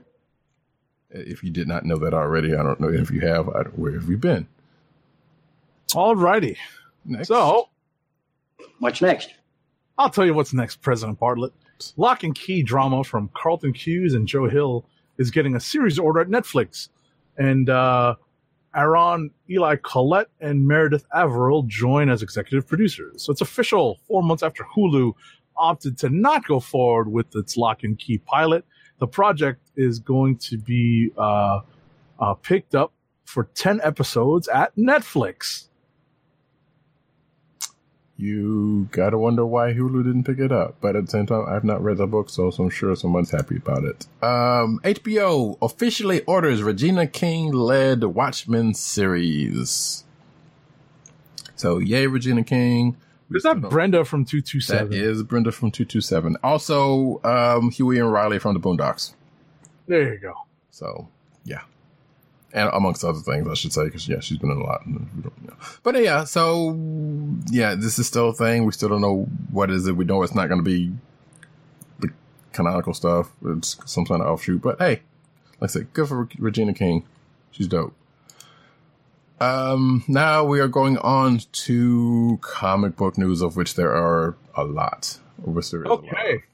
So, Marvel Knights Revamp revealed to be 6-issue series, which I did not know. Like, do we know whether it was going to be? Well, I guess we assumed that it was going to be a series of ongoings because it was a line back in the 90s. Mm-hmm.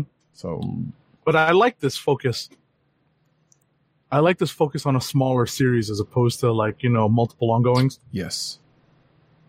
Yeah, because half of the people in this already have books out, and that, which means they would, if they were going to do that. Well, that doesn't mean they would have, but they would either either stuck the Marvel Knights tag on the current books they do, which they could do, or do new number ones under the Marvel Knights banner, and make like they did back in the day. So cool.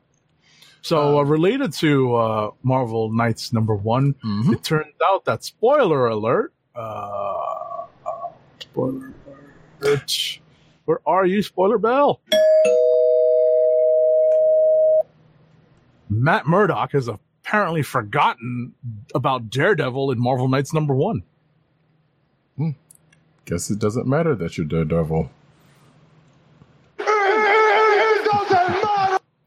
Oh, we should go ahead and point out, by the way, that this November solicits for 2018 are out, and that's where we're getting some of this stuff from, as well as the folks as the places parsing this stuff. And make sure you go through those solicitations so that you can inform your comic book store about what you plan on ordering, so that they can, in turn, formulate their orders and are able to get you what you need and not be short. Exactly, and we were talking about that with a book that's coming up down the line in the news. That said, Daredevil and the Misty Knight, year 1-on-1. So in this year's, this year's Daredevil annual number 1, which is coming out August 29th, Daredevil and Misty Knight meet back in the day. Don't know why, but it's happening. So, cool. Okay. Well, actually, probably kind of no. Thanks, Netflix. Anyway. Next up, Marvel is unleashing Thanos' Black Order in a new series. Shout out to our very own Tim Dog 98 for rightness. So yeah, the Thanos got his. The Black Order is gonna get theirs. And if you're watching the video, you can see the cover for the first one. It's written by Derek Landy and Philip Tan doing the art. Nice. Marvel is bringing back your childhood again in Iceman number 3. So Spider Friends, go for it! And I wish I had that queued up, but I was about to say, I wish I did too. I was just thinking that. Yeah. So Firestar and Spider-Man are both going to be in November's Iceman number 3. It says here the reunion comes about after a blind date goes sour with the appearance of Mr. Sinister. It is worth noting also that this is the second time in 4 years that the Spider Friends have reunioned. That's not how that word goes, but you know what I'm saying. And I posited on Twitter that they should just go ahead and make a ongoing of these characters. I would write it if you wanted me to, even though I don't know what I'm doing. Just saying. Okay. And I feel like this line, because I think when I first read this, they didn't have this about the last time that they were together, that being Amazing X-Men number 7. So I'm glad they finally put that in there, if they didn't, or if it was already in there and I just missed it regardless, because I was going to bring that up. I was like, well, wait a minute. So nobody's thinking about that one, huh? Anyway, next up. Chicago's Eve Ewing will pen Marvel's Ironheart. So I am very glad that you put this blurb in here, because I'm going to miss this. I'm going to be honest. I thought Eve Ewing was 1, Al Ewing's sister. I did too. 2, or wife. Al Ewing's wife. Yeah. I thought 3 that too. Al Ewing's daughter, 4 Patrick Ewing's wife and or daughter. Oh no! Man, So when I read this, so here's the deal. that's wrong, but hey, I get you. So fangirling over Eve L. Ewing is a new pastime if you're an African American female writing in Chicago. Ewing, this version of Ewing, is an academic, a social media maven, a poet, and a playwright. And now she's adding Marvel writer to her resume. So she is writing the upcoming Marvel series Ironheart. Woo. Thank you for those blurbs because I for damn sure thought this was Al Ewing's wife. You know, which on the surface sounds, you know what I mean? Like there's Right. like a whole bunch of like, you know, husband and wife combinations in comic books. Walt and Louise Simonson. well, yeah, but at the same time, it's like you shouldn't just assume. But at the same time, I was right there with you on like, wait, is she some kin to Al Ewing? What's going on? That, you know, but and it wouldn't matter because regardless, Ironheart is getting a book. Is getting written by a woman of color, a black woman of color at that, and that's the more awesome thing. It's the rarity of the name. I think that gets us all. Yes. You know. Well, hey, at least you didn't say J.R. Ewing, but that's a whole other. Which hey, people of a certain vintage will get that reference. Yep. Anyway, that said, let's see, they don't show it here. So yeah, this was an article mentioning that hey, we get a new Ironheart book and Eve Ewing is writing, and we also get a look at the cover, which I'm not crazy about, but I don't for some odd reason. I don't know, it looks weird. But yeah, that's just me. Regardless, I'm happy for this book, and I will be definitely going to order this book and put it on my list. And you should too, because see, the problem with books like this is people are like, "Oh, there's no sales," and no, because they don't get pushed, and people don't get let known about it, and or you got places where people wouldn't buy this in the first place, and or people don't know about it. So, in the we could do to kind of let a book like this, you know, get out there so that people will know it. I am happy to do. Remember to order it, people. Exactly. Put it on your pull list. Yes, books like this live or die by that kind of thing. You can't just wait and say, well, I'll just wait till it gets trade or the first issue comes out. And by that time, you know, Marvel will have said, you know what, it's not going to work before the first issue even comes out. They've done that with other books before. Right. At most, it's trade if that's what happens. Exactly. So, next up, Multiple Man. The new Jamie Madrox may end up being Uncanny X-Men's, the relaunch's main villain. So yeah, this is basically, well, it's the spoiler at this point, I guess, for last week's Multiple Man, where some things happen. I don't remember if we talked about it. I do know, but I don't remember we getting that far into it. And I was about to say, this is a spoiler for me. oh, because you still haven't read it yet, huh? Yep. Oops. Well, hey, guess what? That's the thing, and now you know. I would still say it's probably worth reading because they don't necessarily say that's the case, but you can see how they could get to this. Mm-hmm. And it definitely sets it up that could be the case. Next up, wait, did I skip one? Because I don't think I did. No. Okay, no, that felt like I double clicked. Marvel may have just shown us Infinity Warp's disgusting origin. We talked about this last week. We probably did we? Yeah, when we were talking about how, remember I was talking about how, right. You know, how particular characters get got, yes. And that's what the warps kind of come from. Right. Also, Tim wrote this. That's not the reason why, that was not specifically the reason why I put this in, but I totally forgot we had talked about it last week. So, There you go. It's all good. Speaking of, Infinity Wars naturally leads to Infinity Warps, which is a two-shot. Yeah. That's right, two-shot. I'm putting it there. So this November, Superstar writers Ryan North, Jim Zub, Mariko Tamaki, and I said Jim Zub already, bring their game to a whole new level along with the art talents of Natasha Butos, Francisco Herrera, and Osgur Yildirim. Sorry for if I butchered your name. But how did a covert program of the Green Room create a gamma-powered Green Widow? What are the secrets of the siblings Mr. Invisible and Hot Rocks, the Terrible 2? And can Moon Girl and Tippy Soar save the planet from the most dangerous threat ever? You'll have to pick up and find out. If that doesn't tell you what this is going to be about, I don't know what is. Tippy Soar? Tippy Soar, yes. Anyway. I mean, well, the whole warp thing is kind of crazy. Once I heard Tippy Soar, I was like, all right, that's it. Oh, wait, as opposed to the other warps ones? Really? Yeah, I heard Tippy Soar. I was like, oh my God. So, okay. Who is Marvel planning to kill in Uncanny X-Men Disassembled? Also a Tim joint. Alrighty. So, yeah, we'll see. Tim basically goes to and postulates, who could be getting got in the Disassembled storyline that is coming up, which we talked about at length last week, so we won't need to go into that. All right.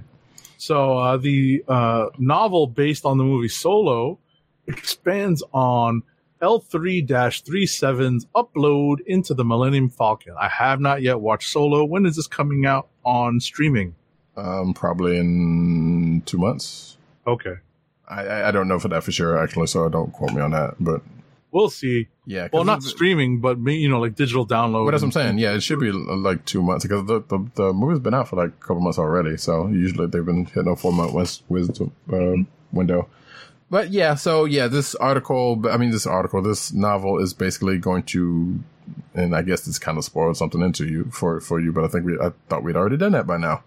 So yeah, this basically gives a little bit more of a look as to what happens in between or after the fact that L3 puts herself into the Millennium Falcon.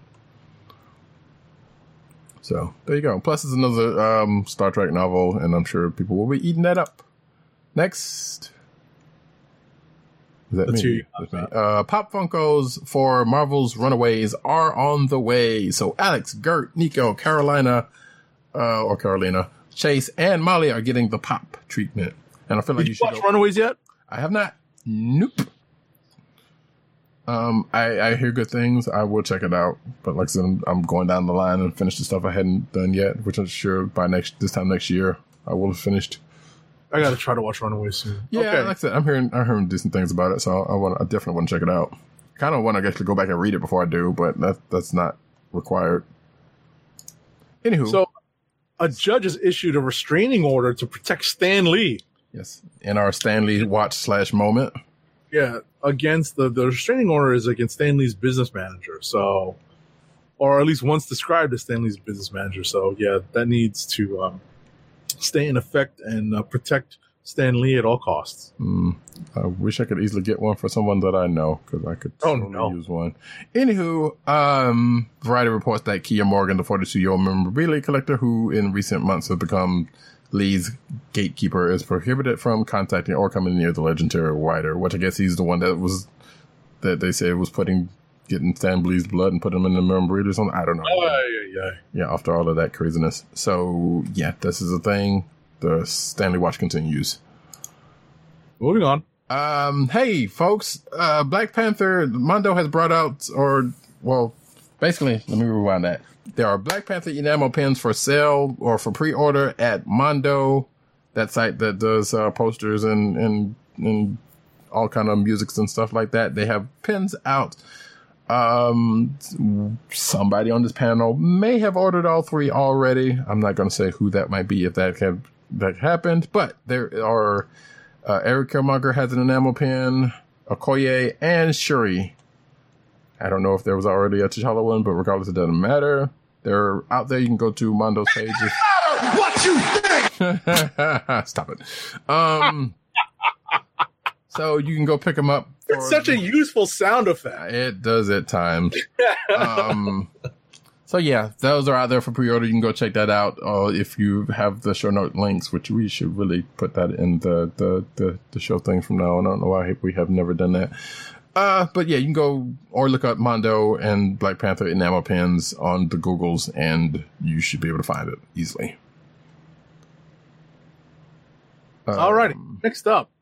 So in important toy news, there is going to be a Black Panther Shuri figurine.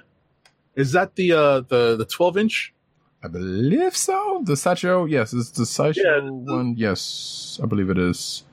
So the Sideshow Collectibles is putting out a Shuri figure. That's awesome. And there's going to be a new Dune tabletop game for those Dune fans out there that love sand and worms. And the spice, which must flow. That's right. So yeah, there's a couple other things in the article real quick. So there's a Harley Quinn one. I think this is probably going to come up in something else, that aforementioned Doom one.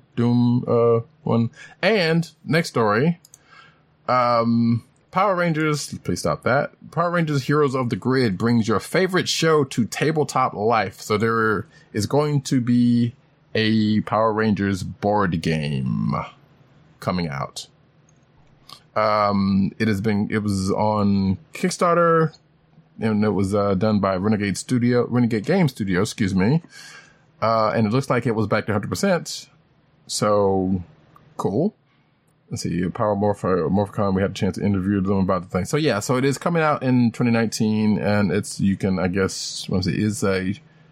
to 5 player game, cooperative experience, designed by the person over at Star Wars Imperial Assault, and based on artwork from Go-Go Power Rangers Dan Mora, with the book, by the way.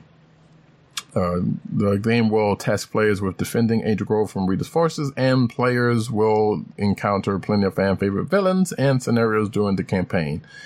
Dear Hasbro, you could have helped out with this. And also, can we get the rules for the Power Rangers RPG out there? Thank you, s'il vous plaît. Okay. All right. So DC Collectibles announced that some stuff is coming out in April of 2019.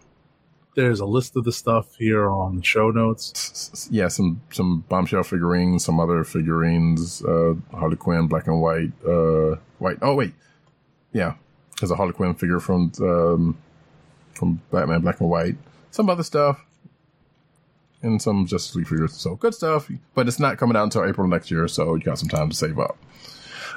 Sean Murphy, speaking of, Sean Murphy seemingly confirms Batman White Knight 2. So if you don't know, Batman White Knight was the, I guess it was an Elseworlds story that just ended a few months back. I enjoyed it a lot, wherein the Batman was a menace and the Joker was the one, basically fighting against Batman on the side of good. I suggest you should go check that out if you're interested in a pretty good Batman story. And also for Joker. This is I would like to see this animated personally, but we'll see how that goes. But yeah, it looks like there's going to be another run of Batman White Knight. So I am curious as to what they're going to do with it, because they kind of, actually I can see where they could go with it, but they kind of wrapped it up relatively neatly. But although they did leave a thread at the end that they're probably going to explore. So yeah. Okay. Alrighty. Next up, DC debuts a Supernatural Suicide Squad Black in November. So, if you got one theme for your team, you're going to have to diversify and try to cover all the bases. So, just like Justice League Dark, exactly. You have Suicide Squad Black. I was about to say, yeah, it works for Justice League, so why not Suicide Squad? I don't know. That's coming out November 7th, so it's a thing. Alrighty. And yeah, just like Justice League Dark, the mystical side of the Suicide Squad, I guess, will be represented in that one. So yeah, DC's Black Label Batman Damned gets a stunning variant cover from Jim Lee. I don't know why to put that there, but nevertheless, as opposed to the variant corner, you can see the video, you can see the cover for it. Alrighty. Yes. Jim Lee. Speaking of Jim Lee, shared real rejection letters he's gotten from Marvel and DC in the past. So, God forbid he has to learn how to draw hands at some point. I know, poor guy never caught a break. I don't know what he's doing with himself right now. I'm hope he's doing all right though. But yeah, so that's the thing. I guess he did it on Twitter, and yeah, you can see him out there if you follow him, or if you probably already has. Bendis responds to criticism over action characters' derogatory use of autism. So apparently in the book we talked about earlier, Action Comics 1002, he used the word autistic in a derogatory way, and he got called out on it by a fellow comic books person on Twitter, and he responded to it, and it looks like he's going to get the word stricken from the next few printings of and the trades of this issue. Okay. So he basically said words are hard. I'm sitting here like, you're a writer by trade, dude. Come on. Anyway, that is that. Some cool news. Batman and a new generation of Outsiders are coming to DC Comics. I liked Batman and the Outsiders back in the day. There's some cool Alan Davis artwork in that book, and there's a reason why I bring that up. But yeah, it's pretty cool that they're reintroducing the Outsiders concept and incorporating some of today's hottest characters. Right. The weirdest thing to me about this is I could have sworn that's what they were doing with Detective. I haven't been reading it, so I don't know. But I would check this out. These are the characters that don't necessarily fit into the Bat family. That's why. Right, but they are also in Detective, right? Because I know, like, Black Lightning and Signal, I think all of these characters are actually, aren't they? Or maybe that's where they're going to branch off. Maybe. Well, no, Black Lightning and Signal are there. I don't know about Katana and this other person, or Orphan, aka Cassandra Cain. I think she might be there also, so I'm not sure. Either way, so you might be right about they're splitting off into this. And it should be worth noting that this is going to be a mini series, and we don't have a date for it yet. So just we know that it's a thing. Boom Studios discloses the Firefly Big Damn Heroes box. So, there's going to be a new Firefly #1 in November, and with that, they are going to put it looks like a loot crate, but I don't want to say it looks like that because it's crazy, but basically a limited edition, box set of said book with some signed stuff and some other stuff with it. We don't need to go into all of that. So if you're a Firefly fan, kind of like me, I don't know, even though I haven't read many of the books or the comics, you might want to check this out, Matt Wang. Just putting that out there. I don't know. Next. Where are we now? The second Boom one. Returns. Yeah, go ahead. Right. Boom Studios returns Cullen Bunn to the Empty Man. So yeah, okay. I guess I don't know. I don't know anything about the original run of this book if there was one. So yeah, Cullen Bunn's got a new book. It sounds interesting if you like horror type things, I guess. But yeah, so folks, David Walker, Chuck Brown, and Sanford Green's Bitterroot is now up for pre-order. So go run, don't walk to your local comic book shop and pre-order this book if you want it to if you want to be around. Like, granted, it's on Image, and I don't even want to make that caveat. Just go do it.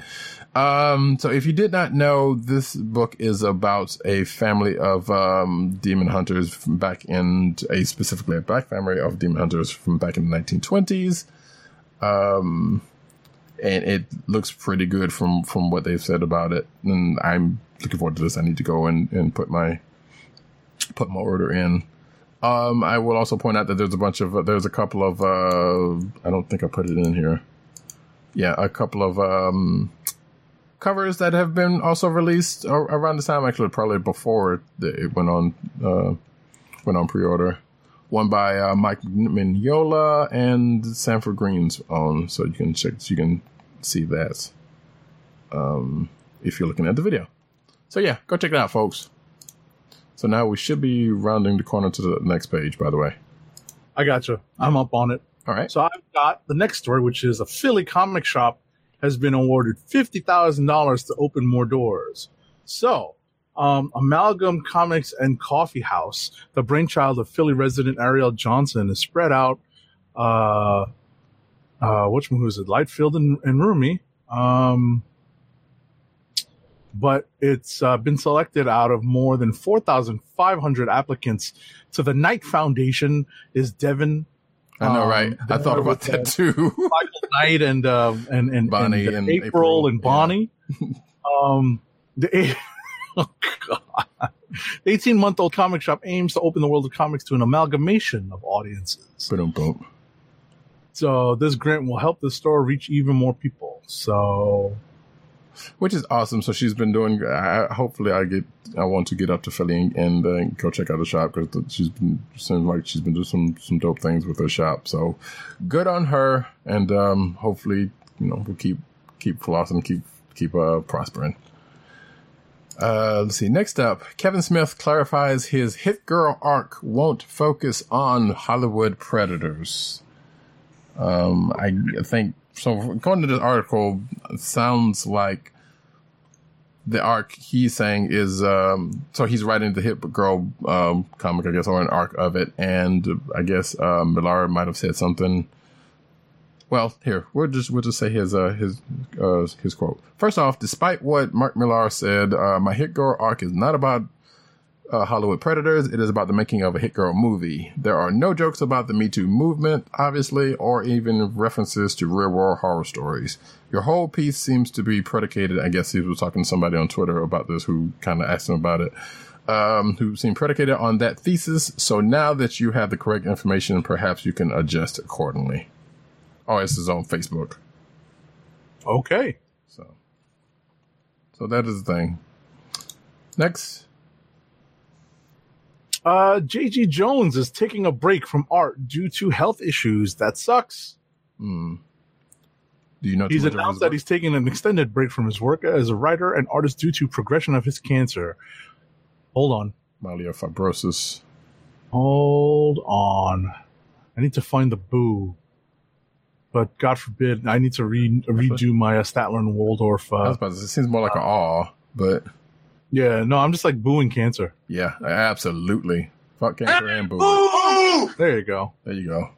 So, yeah, according to this, is like, yes, this is a decision he said is due to his iffy health, and that is a lot easier than committing to a monthly book, which, yeah, makes sense. If you know your health kind of may or may not be on the decline, and stay at, trying to take up something might not be the best thing to do.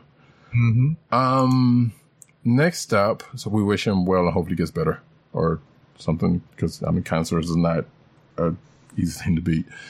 The Center for Disease Control's realistic new comic about swine flu and a state fair. So the CDC made a comic book, y'all. Okay. Yes, it is called The Junior Disease Detectives Operation Outbreak.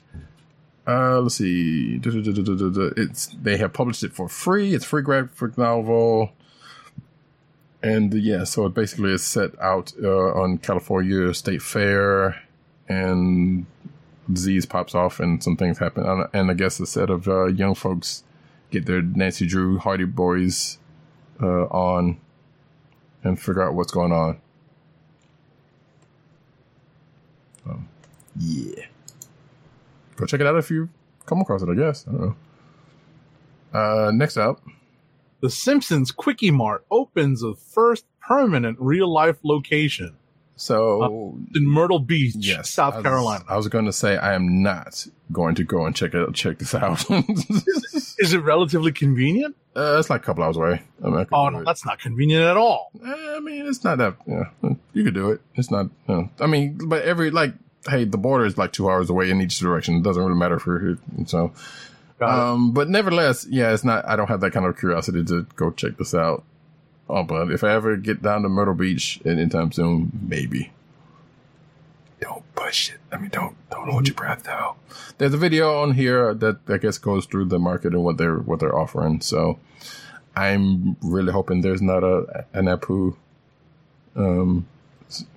That's the less said about that, the better. Because all I saw was like, okay, this is the thing, and it's in South Carolina. I see some problems.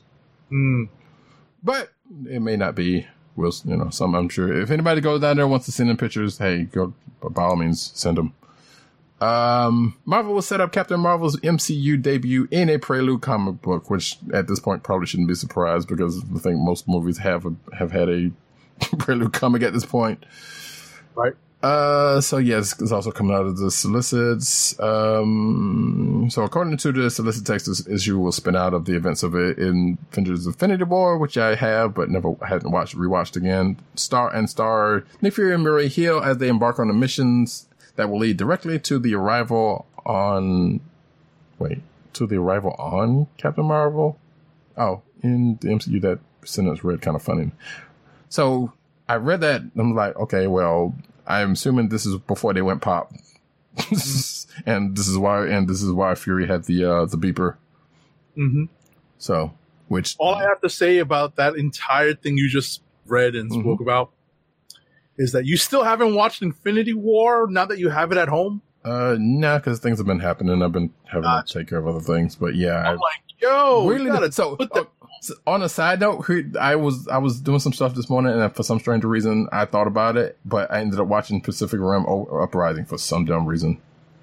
Yikes! Yeah, yikes indeed. I mean, it wasn't a bad movie, but it wasn't. It could have been way better. Anyway, off topic. Next up, we kind of already talked about this. Yeah, the Punisher has apparently rid the Marvel Universe of a major Marvel villain. So we talked about it before. Yeah, we're good. And this next one we kind of sort of brought up, but we didn't go into it. But all I will say, is that West Coast Avengers introduces a sexy MODOK. His name is Brodok. Yikes. You know, you should check that issue out. I plan on it, just not for that. Yeah, I was going to say, not necessarily for that, but that's just a funny thing that ends up happening in the book. Yep. All right. Next up. Savage World Thundercats this October. Oh! So this is a line apparently from Funko of action figures. Says, welcome to the third of blah, blah, blah, blah, blah, blah. I don't know if this is like a line. I guess clearly this is a line, but so you see here, you have figures not in the Funko Pop traditional style from... Yeah, I was about to say, that's like the He-Man style. Yeah. So you got Lino, Mumra, Slythe, Panthro, and it looks like they're the other... Or, no... I was going to say some of the other Thundercats are also represented, but no, it looks like this is it. And this is going to be out in October. I'm not sure how big these are. These don't look that terribly big, but you can't really tell by the thing. Like they're probably bigger than Funko size also, but we don't know. They could be standard action figure size. Anyway, as a thing, if you're a Thundercats fan, hey, there you go. You got some stuff. Waiting for the Chitara one. Exclusive behind the scenes video reveals the making of Shides Show's DC Comics animated series collection. So yeah, they're coming out with a bunch of statues from Batman animated series, Superman the animated series, Wonder Woman, and I'm assuming Justice League also, all in that style. So, and obviously, the stuff looks good if you can see from the pictures here. So. And I'm pretty sure they'll probably be priced. I'm not sure. Yeah, there's no word on when they're going to come out or the price on them. But you might want to check out that video just to see what they got going on, because there's more than this just pictured here. All right. Alrighty. And I guess the end of the news, right? Well, yes. But I wanted to bring up one more thing in that, and from the variant cover, in that Heroes in Crisis variants recount DC's misdeeds. So there's a Death of Superman one. There's apparently Harley Quinn killed Booster Gold or something. I don't know. But yeah, you can see the Death of Superman cover. There's a Batman and Bane one where he broke. Apparently somebody was taking shots right as he was doing it, right above him. Okay. So yeah, go figure on that one. And I guess there's a couple of other ones. But yeah, I don't know what this hero. Well, I guess this is going to be addressed in the said event. So just wanted to put that out there. That said, we are at the end of the news and therefore rounding about the end of the show. I do have, unless you have something also, I have a little show and tell. I have a little bit of show and tell. Go for it. I'm trying to think of the best places to showcase what I got. When I unfortunately put some of the superhero t-shirts that I picked up kind of redoing some of my superhero T-shirt collection at Connecticut's Terrificon, which is what I visited last weekend. It's way out in Uncasville, Connecticut, at the Mohegan Sun Casino. It is not that convenient to get to from New York City. It's a bit of a drive. It's a bit of a backwoods drive. I'm not a fan of the backwoods driving. Mm-hmm. But I did see some old favorites like Chris Giarrusso, Mighty Marvels, Mini Marvels, and he did this great homage to the Secret Wars cover. Oh, nice. In the Marvels style that I'm going to be framing next to the classic Mike Zeck cover. The big draw for me at this show was Alan Davis, and I got Alan Davis to sign a couple of issues of Uncanny X-Men that he did, and whatchamacallit, and a page in the Heroes 9/11 tribute book a piece that he did in that. So I got that signed, and that was the big draw because he's a British artist and he just does not come stateside very often. He's not a fan of conventions, so I got that signed. The one person I kind of missed out on was Nick Spencer. He had some family thing to do, so he had to leave early on Saturday. That kind of stunk. But I did get to see most everybody else. I saw Mike Zeck. I saw, just a few people that I really wanted to see. Right. Matt Wang's on Twitter saying, where was Wang's invite? He says, Wang loves going to shows with you. Sorry, Matt. I had to drive up to my sister's first, so that's why I wasn't coming straight from the city. If that was the case, I probably would have called you and invited you along. Yeah, so he also said he loves Firefly, which I knew, and can't wait to read Boom Studios' new book. So, kind of figured. All right. So, before we end the show, I have an unboxing of sorts, because here's the box I got. But that's kind of too long to put in the show. But, sorry about the noise. So, San Diego Comic-Con came and went, and Hasbro sometimes, sometimes they will put some of their exclusive stuff on sale after the show. Last year, there was this one Optimus Prime Transformer that I never did get, and I really wanted that one because it was cool. This time, and I think they must do Primes, obviously, because that would be the bigger draw to some folks. But there were 2 Transformers focused ones. Actually, well, technically 3 if you count the card game, which we've already talked about. But so those were on sale. Some Magic the Gathering cards were on sale, and a couple of and that Red Skull and Cosmic Cube that you showed last week was also right on sale.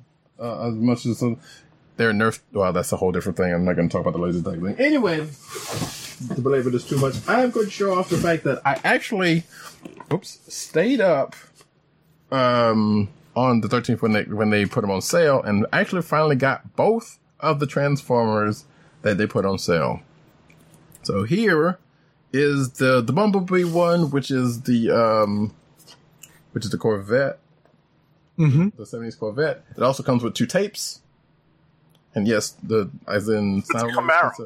Camaro, excuse me. Yes, it's a car, whatever.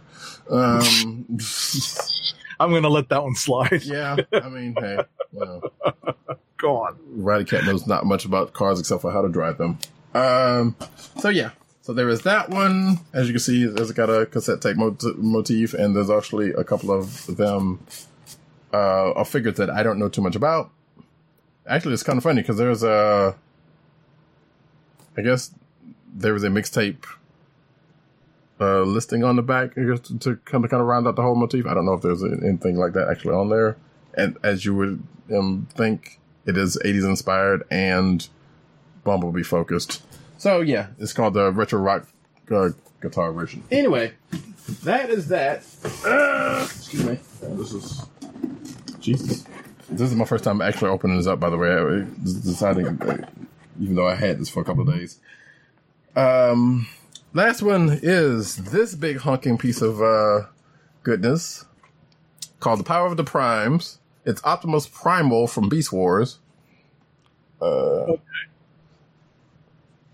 So that's, this is, I like this thing. So it comes with a couple of,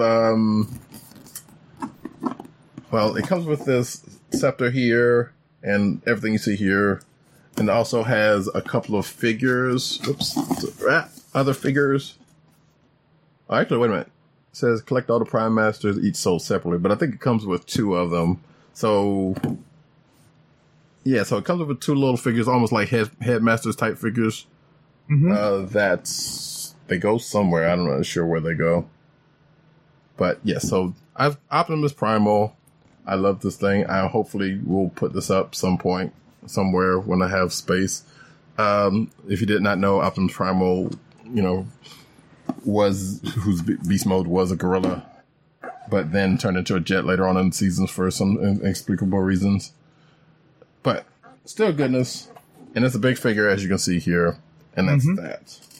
And that is that. And we are near the end of the show. We have another ad read before we go. I was about to say that there's one thing I wanted to add. Okay. Quick. I did pick up some prints while I was at the show, and there was one cool thing that I did see when I went to see Chris Priest and Don McGregor at Terrificon. So they had this kind of cool poster from the Black Panther movie. And they each signed it to me, Chris Priest and Don McGregor, and I had a great chat with both of them. They were basically sitting like not barely 2 tables away from each other, and you could see the signatures there. And they talked about what they thought of the depictions of their creations on the big screen. So that was pretty cool. Okay, nice. So make sure that you go see them if they are at a con near you. Nice. Matt said my camera wasn't working out. It seemed like it is, or it was. I don't know. I know yours kind of looks like it went out for a second, or something happened, but I don't know what happened. But regardless, if you didn't, what's that? I said I think we're back. Yeah. So I don't know what happened with that, but I will probably put pictures up on Instagram of both of those figures if you did not get a chance to see them on the show. But let's go ahead and ad read this so we can get up. Last ad read for the night is for Wink, your personalized wine club. Wink is a world of wine delivered right to your door. From rosé to Cabernet Torrontés, Wink has over 100 styles of wine to discover. Ever try an orange wine? Wink connects you to a world of exclusive wines tailored to your tastes and delivered directly to your door. Wink delivers 4 bottles of wine to you every month with free shipping. You can pick your own bottles or let Wink choose and match to your taste. It doesn't cost a thing to become a member, and you can skip or cancel anytime. And now, the listeners of the Click Nation's Comic Book Chronicles can enjoy an exclusive discount of $20 off your first order. To place your first order with $20 off and to help keep our show free for you, go to our network website at cspn.us/wink. That's cspn.us/WINC. Wink Wines through cspn.us. Do it today. Oh, he said my camera didn't show the Transformers, so here I will do this real quick then. But like I said, this stuff is going to be up on Instagram anyway, so it doesn't matter. So here's the Bumblebee. Okay, now it's trying to focus. So here's the casing of the Bumblebee one. This is what it looks like on the inside. It may not play because of lighting. There we go. That's a little bit better. And here is the Prime one. I might have had actually the camera set on you when it was. Oh, maybe that's what it was. Yeah, I don't know, but I know you went out for a second. And here's the Prime one. Nice. And there's the back and there's the side, which apparently you can collect the little headmaster looking figures. So yeah, there is that. And with that, folks, we come to the end of another exciting show. We thank you, each and every one of you, for coming out. And we will invite you to come back to check us out next week, this same time, same channel. Well, at least at 9-ish o'clock, when we come to do this little thing of ours. Anyway, for that, I am going to say that Agent_70 on Twitter and Instagram. PCN_dirt on Twitter, PopCultureNet on Twitter, and PopCultureNetwork.com and INeedComics.com. Tim DOGG98 on Twitter, the Click Nation, that's DKLIQNATION, and theclicknation.com. Also, CBCron on Twitter. And go check him out on CBR because he's out there doing some good works, getting the news out there for you folks. So go check him out, give him some views. And myself, Roddycat on Twitter, no underscore. I'm not like the rest of these cats with their fancy underscores. News Nerds Need on Twitter. CB Caps on Instagram, and you can check out my Reddit News Nerds Need if you so desire. You can find us here podcast on the Coast of the Podcast Network. That's cespn.us. You can also find us on Google Play and Apple Podcasts, aka iTunes and SoundCloud, and probably other podcast perusal places. I don't think we made it to Spotify yet. And shop.cspn.us. Merch, folks, for this show and other shows on the CSPN network. Go check that out and get some stuff and rep us. And with that, we come to the end of the show. Finally, we will be back next week because I'm pretty sure Movie Protocol is nowhere in sight until November-ish or something. Not for a while, I don't think. Yeah, we got a good while. I mean, unless somebody goes to see that Transformers the movie again in September, but you know. So yeah, thank you guys for coming to check us out. Let us know how you like us. We are the Comic Book Chronicles, and we are out. Hey. Good